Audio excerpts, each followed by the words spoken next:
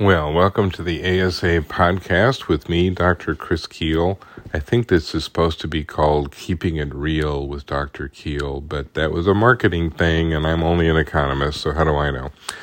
We have an interesting question this week, one that has been on everybody's mind for months, so it's not particularly new, and I wish I had something really profound to say about it, but here we go.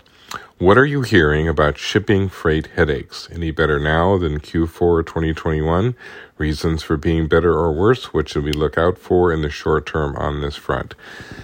Oh man, supply chain has been the nightmare throughout 2021, and we know why. We had a particularly catastrophic year in 2020.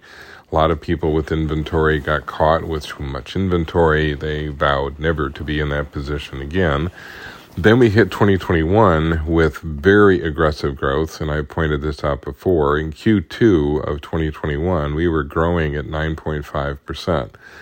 Briefly, we ended up growing at about 6.5 for that quarter, but that's still 3 times faster than we normally grow. And that led to almost everything we've been dealing with since. It led to the supply chain crisis. It led to labor shortages. It led to inflation. Not that these things wouldn't have taken place anyway. I mean, we are still struggling with some of those things even without that burst of growth, but it certainly exacerbated the problem.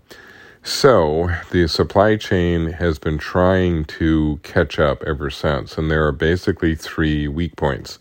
And we're very familiar with them by now. There's the outbound part, which is basically the ports that we're getting stuff from. So whether it's China or India or Europe or whatever, they're affected by COVID as well.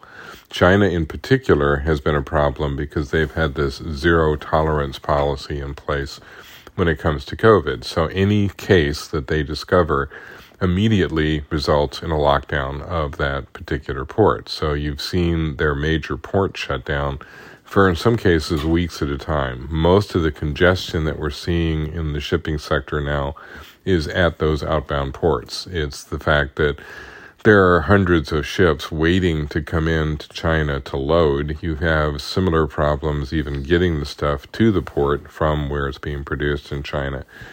The second problem is, of course, when it gets to its destination. So the inbound ports, you've had congestion all up and down the West Coast. You've had COVID situations there. It's been everything from local regulations about how the ships are going to be handled to longshore union demands to just flat congestion. We've had ships that have been parked in the dock areas for weeks. Right now, we're forcing them all to sort of stay offshore by about 150 miles. So the congestion hasn't gone away, it's just not visible, and that creates more problems for the ocean carriers because when they were close to the port, they could at least anchor.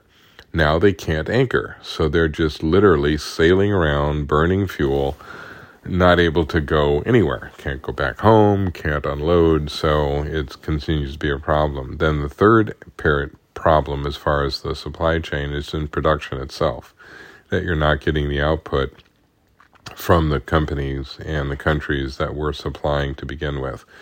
When will this all end? Well, it's going to depend on, again, 3 things. Number 1, will the producers be able to catch up? And in some cases they are, but that's been hampered by the different COVID outbreaks that China is continuing to deal with. So production begins to catch up and then it falls back again.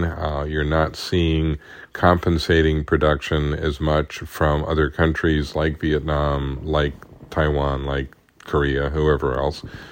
Another problem as far as catching up with the supply chain is kind of getting everything back in place. You still have ships that are trying to get back to China so they can load. You've got ships that are parked off the coast of both inbound and outbound ports. It's going to take a while for them to get into the position they need to be. And then the third issue, which is probably the most important, is will demand fall off enough that it allows the supply chain to catch up? At the end of the day, the most important factor is that last one. If we continue to see the demand that we saw towards the end of last year, the system stays overwhelmed for a while. But there are signs that that demand is beginning to ebb. Part of that is inflation. Prices are going up, and that cuts into demand. Part of it is that the season for a lot of purchases is over. The retail season has hit its peak. That was Christmas. It's now slacking off. There's not a lot that will stimulate it until later in the spring. So, when does this all end? The optimists are thinking that this may start to right itself by second quarter, probably late in second quarter. The pessimists are saying, it's probably going to be summer, probably going to be beginning of third quarter before this really begins to show signs of improvement.